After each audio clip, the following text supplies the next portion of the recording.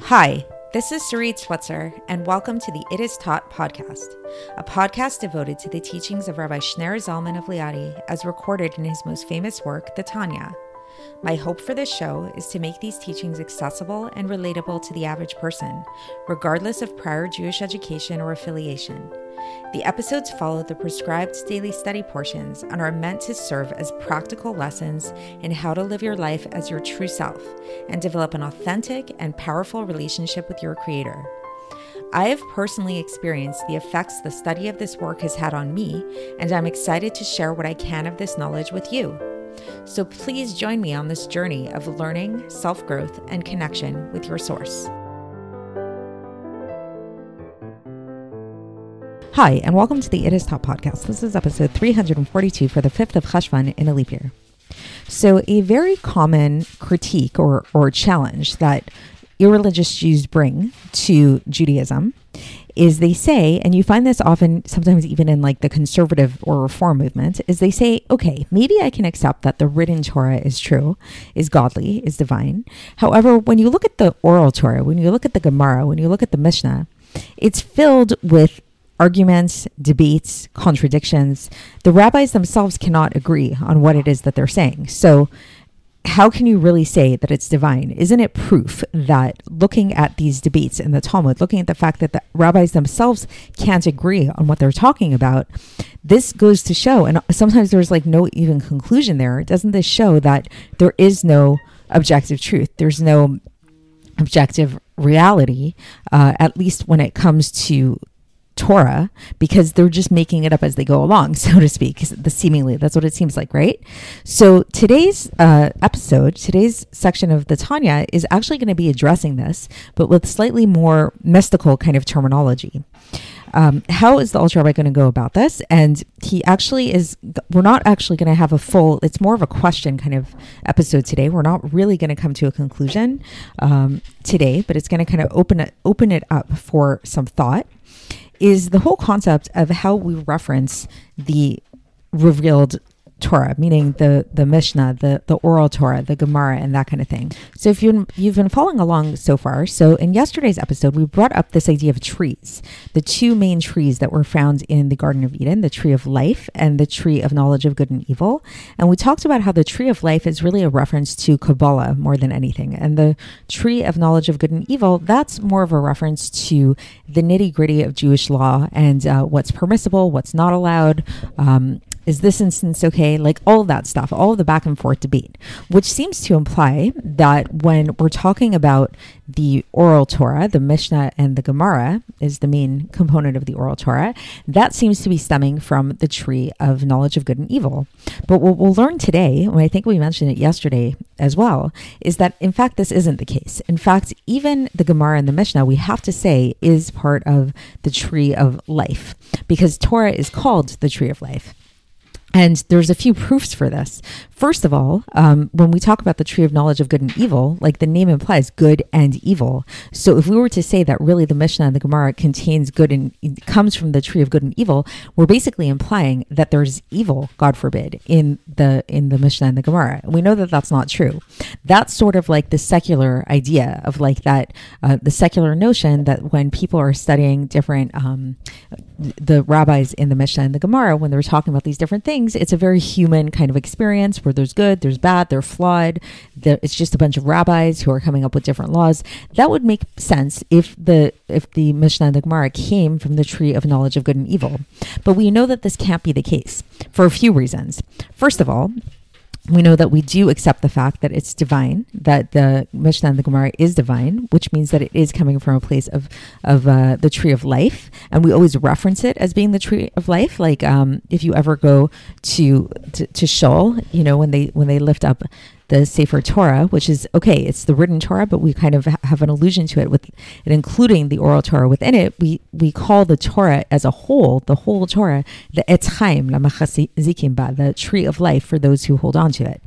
Another thing is that when if we were really to say that the tree of life is really just a reference to the Zohar, to the Kabbalah and all of that stuff, well, the Zohar and the Kabbalah, up until pretty recently, this was like very, very secret knowledge that very few people knew. It was not written down. It wasn't taught it or anything like that. So it can't be that like all of these years when people talked about the tree of life, before the Kabbalah was even revealed to the world, that it was simply a reference to Kabbalah. It has to be that it was talking about Torah itself. So we're going to talk about this, and we're going to talk about the idea of the preciousness of the Torah, of the preciousness of the Mishnah and the Gemara, these sections of the Torah that are not so mystical, that are not so Kabbalistic, and are not so straightforward, that are filled with arguments and debates and all of that stuff, and how these sections are really considered to be very divine, so divine in fact, so holy in fact, that they actually take precedence over prayer, which prayer is considered to be from Kabbalah, from this more mystical dimension. But in fact, there's something about the oral Torah, the Mishnah and the Gemara, that even is holier. It's considered to have like be supersedent over and above prayer.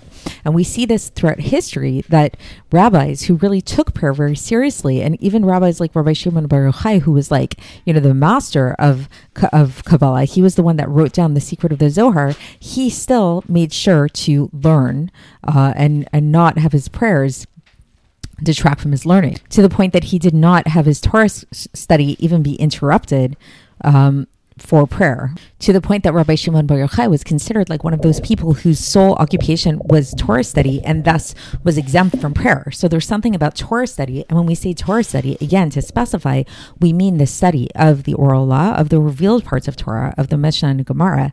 It really takes precedence over prayer. So we're going to be really delving into this today, and again, we don't really get an answer. There's not like a full answer here that we're given. This is going to come up, I believe, in tomorrow's episode. We're going to get more into the answer part of this question, but just to kind of give you a little bit of a taste of a smidgen of like the way that I would explain the answer, is that one thing that you would notice in the debates in the Gemara, it's true, they are all filled with different debates and arguments and back and forth and that kind of thing. However, the thing that's interesting to notice about these things is the arguments all revolve around certain things, certain objective facts. So like, for example, so like, let's say like, sure, there's in the Gemara, you'll find sometimes arguments about Shabbos.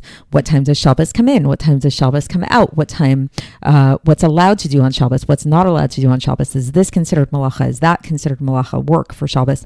But one thing that you won't see is a debate over that should we keep Shabbos or should we not keep Shabbos? So there's like sort of like this underlying agreement that, interestingly, almost ironically, due to the debates actually point to a fundamental agreement amongst all of these scholars about certain big precepts. There's certain axioms that should not be taken for granted, that aren't necessarily taken for granted in the wider society, in the wider public, but they are very much so taken for granted amongst these rabbis. So interestingly enough, it's actually the debates themselves that actually kind of like point to a certain objective reality, a certain godly truth that all of these rabbis agree on, So it's kind of like, if you think about it, that like if you and your friends are all deciding that you want to go on vacation to Mexico, let's say, but then you have disagreements about like, okay, but where should we stay in Mexico? Which city, which hotel, which resort, blah, blah, blah, whatever. The fact that you're having all of those debates, it points to the fact that there is a Mexico that you're all going to be visiting, and that you're all unified in this wanting to go to Mexico, right? So that's the basic idea. But that's kind of getting ahead of ourselves a little bit, because like I said, today is really more delving into the realm of just pointing out this question and delving into this question and really pointing to the fact that although at first glance it might seem to a person that the oral Torah is in this realm of the tree of knowledge of good and evil, meaning that like it's really getting into like in a real way, there's like a discussion about what's allowed, what's not allowed, or whatever. So it's, obviously dealing with things that are not allowed, dealing with things that are not godly, dealing with things that are impure.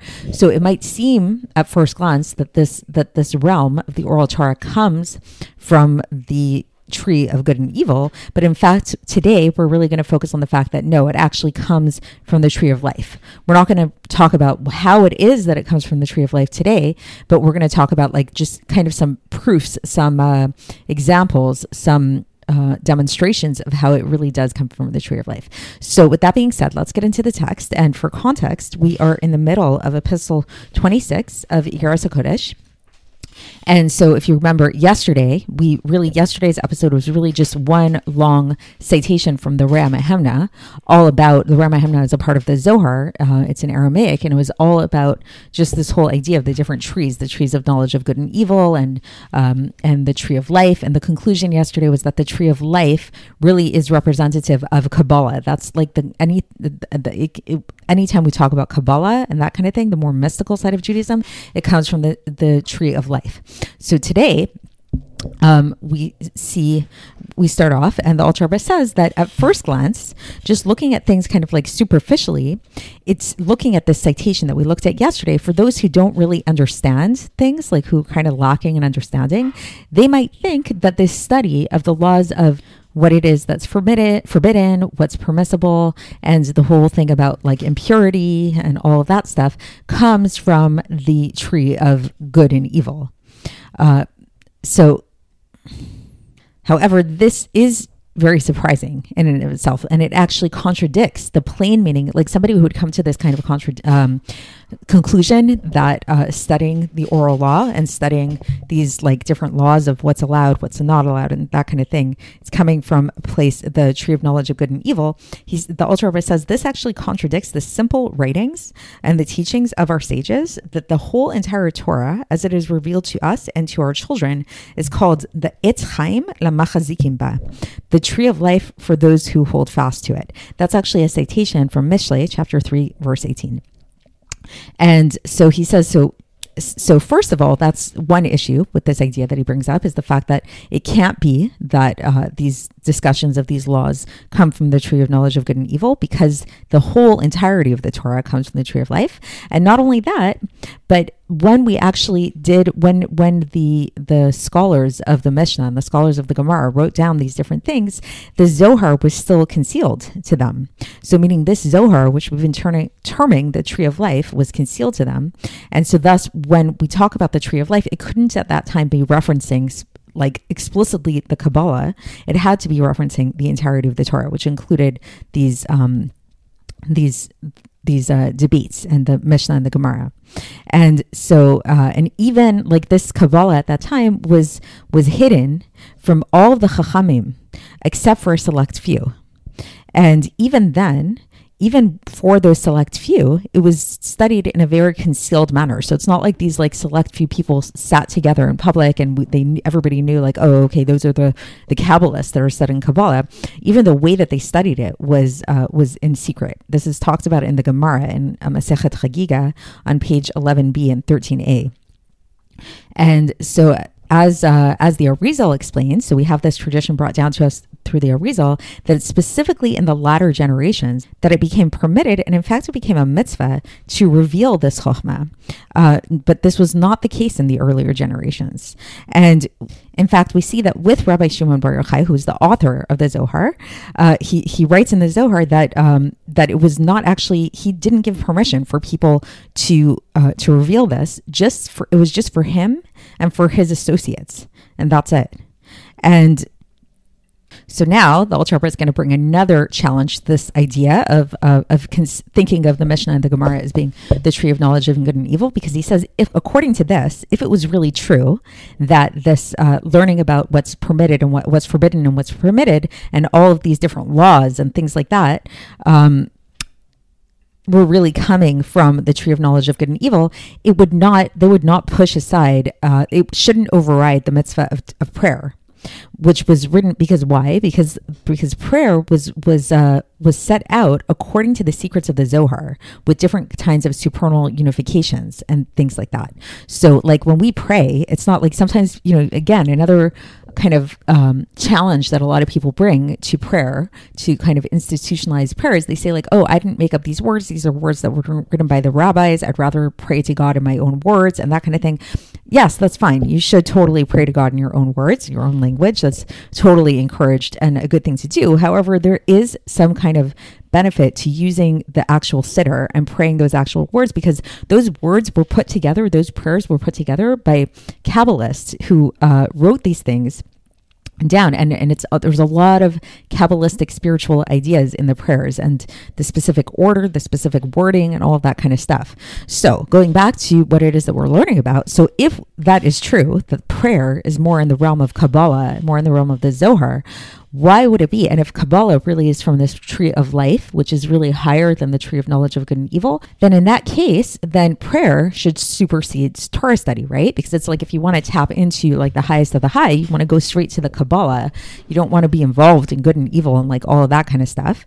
But yet we see that this was not the case, because we see, like, for example, with Rabbi Shimon Bar Yochai and his colleagues, we see that, as it's stated in the Gemara, this is in Masechet Shabbos, page 11a, that it talks about how, like in reference to Rabbi Shimon Bar Yochai and his colleagues, that their whole occupation was Torah study, and that anybody whose sole occupation is Torah study, they actually don't have to interrupt their Torah study for prayer. So if I'm not mistaken, this was like a really interesting thing, is that Rabbi Shimon Bar Yochai, while he was stuck in a cave in hiding, he actually, from my understanding, he actually didn't pray. He just learned Torah all day long, because he was considered as somebody whose sole occupation was Torah, and his Torah was so high and so lofty that it superseded prayer. So this seems to bring a glitch into this understanding, because if we say that prayer is Kabbalah, this tree of life, and learning about the laws is the tree of knowledge of good and evil, why should learning supersede prayer? So we know obviously that must mean, in other words, this is what the Alter Rebbe is getting at, is that that learning about these laws, learning the Gemara, actually does come from the tree of life. And as we'll learn, it actually is connected to something even higher than prayer itself and higher than Kabbalah. So the Alter Rebbe goes on, and so he's going back to talking about this idea of somebody who's learning Torah is their sole occupation. So he says that this is true even if they're occupied with civil law, like even if it's like something that's like very, very like nitty gritty. It's called nezikin, like the laws of damages. Like, for example, Rabbi Yehuda, who's spoken about in Masechet Brachos, page 20a. So this Rav Yehuda, so he was very involved in the study of civil law, the study of damages. And so in order not to interrupt his study, he was so involved with this in Torah study, he would only pray once every 30 days while he was reviewing his study, as it's explained in the Gemara there. So meaning to say that there's something about Torah study that's very lofty to the point that it actually supersedes prayer. And then another proof that the Alter Rebbe brings is, he says, you see also in the Jerusalem Talmud, in the first chapter of Brachos, we see this whole thing about how Rabbi Shimon Bar Yochai was of the opinion that when it comes to the recitation of the Shema, so it's okay to interrupt the study of scripture, like the study of the Chumash, the written Torah, in order to recite the Shema, but not Mishnah. So if somebody's involved in Mishnah and they need to say the Shema, they should not interrupt their studies. And so this shows that this Mishnah is superior to scripture, according to Rabbi Shimon Bar Yochai. So basically the oral law, there's something about the oral law that's superior to the written law, according to Rabbi Shimon Bar Yochai. And Rabbi Shimon Bar Yochai did not distinguish between the different orders of the Mishnah. So there's different books of the Mishnah. There's the order of Zraim, Moed, Kadashim, Taharos, and Nezikin. You know, there's different orders of the Mishnah, and the Rabbi Shimon Bar Yochai didn't distinguish between these. And now the Alter Rebbe just brings like a little bracket here, a little parentheses. That's just a very technical note. If it's not super important to spend too much time on it. It's just kind of like a technicality. But he says that the Rabbi Shimon Bar Yochai, in this instance of him saying that the Mishnah supersedes the written Torah, this actually contradicts a different thing that where he taught in the Rama Hamna, where he said that where he called the Mishnah the handmaiden, and then he called the Kabbalah the queen, and then he called the written Torah the king. So it seems to be like a different hierarchy there, where it seems like in that case that the written Torah is the king, then the queen is the Kabbalah, and then the Mishnah is actually the lowest one, the handmaiden. And so then there's another bracket that kind of maybe explains this is that basically when we say the king, the written Torah is the king, this is the Yesod of Abba vested in the Zer Anpin. And this is explained by the Arizal. So I don't want to really take the time to kind of try to understand that too much, because it's really just a side note, just to kind of like explain a little bit of like a technicality, a possible contradiction in what Rabbi Shimon Bar Yochai explains. But the main idea, the main takeaway is really that simple thing that we see, that the Rabbi Shimon Bar Yochai really put so much importance on the Mishnah and on these debates within that had to do with problems and solutions that really do come, like the actual getting involved in the debates does have a side of evil and a side of impurity, right? Because we're talking about in the Mishnah, in the Gemara, there are discussions about what's allowed, what's not allowed, what's impure, what's not pure. So the subject matter really does have this level of like good and bad within it. But nevertheless, we see that Rabbi Shimon Bar Yochai was very much involved in this study, even when he was living in the cave. And in fact, it's taught that the fact that he was under so much pain within this cave, like he was suffering in this cave, this suffering in his cave actually merited for him to be able to be so involved in this study of the oral law, in this study of the Mishnah, as it is recounted in the Gemara in Masechet Shabbos, page 33b, that for every question posed by Rabbi Pinchas ben Yair, Rabbi Shimon Bar Yochai came up with 24 solutions. And Rabbi Shimon Bar Yochai told him that if not for him seeing him like that, meaning if not for Rabbi Shimon Bar Yochai being in the cave, he would not be able to come up with these solutions. So it's actually the suffering that he experienced in being trapped in this cave for so many years actually gave him the ability to be able to come up with, to have this like deeper insight into the Mishnah, deeper insight into these problematic queries that came up. And now there's another parenthesis where the Alter Rebbe says that in fact we have to say that the main thing that they were involved with in studying in the cave, Rabbi Shimon Bar Yochai and his students, was with the Mishnah, was with the 600 orders that were around during that time. So this was before Rabbi Yehuda Nasi compiled the Mishnah, wrote it down into 6 orders. So it was at that time, it was 600 orders of the Mishnah. And that was the main occupation, says the Alter Rebbe, of Rabbi Shimon Bar Yochai and his students at that time. And how do we know this? Because we know that there's this idea that during that time that he was in the cave, then he could have completed the Zohar and the Tikkunei Zohar in 2 or 3 months.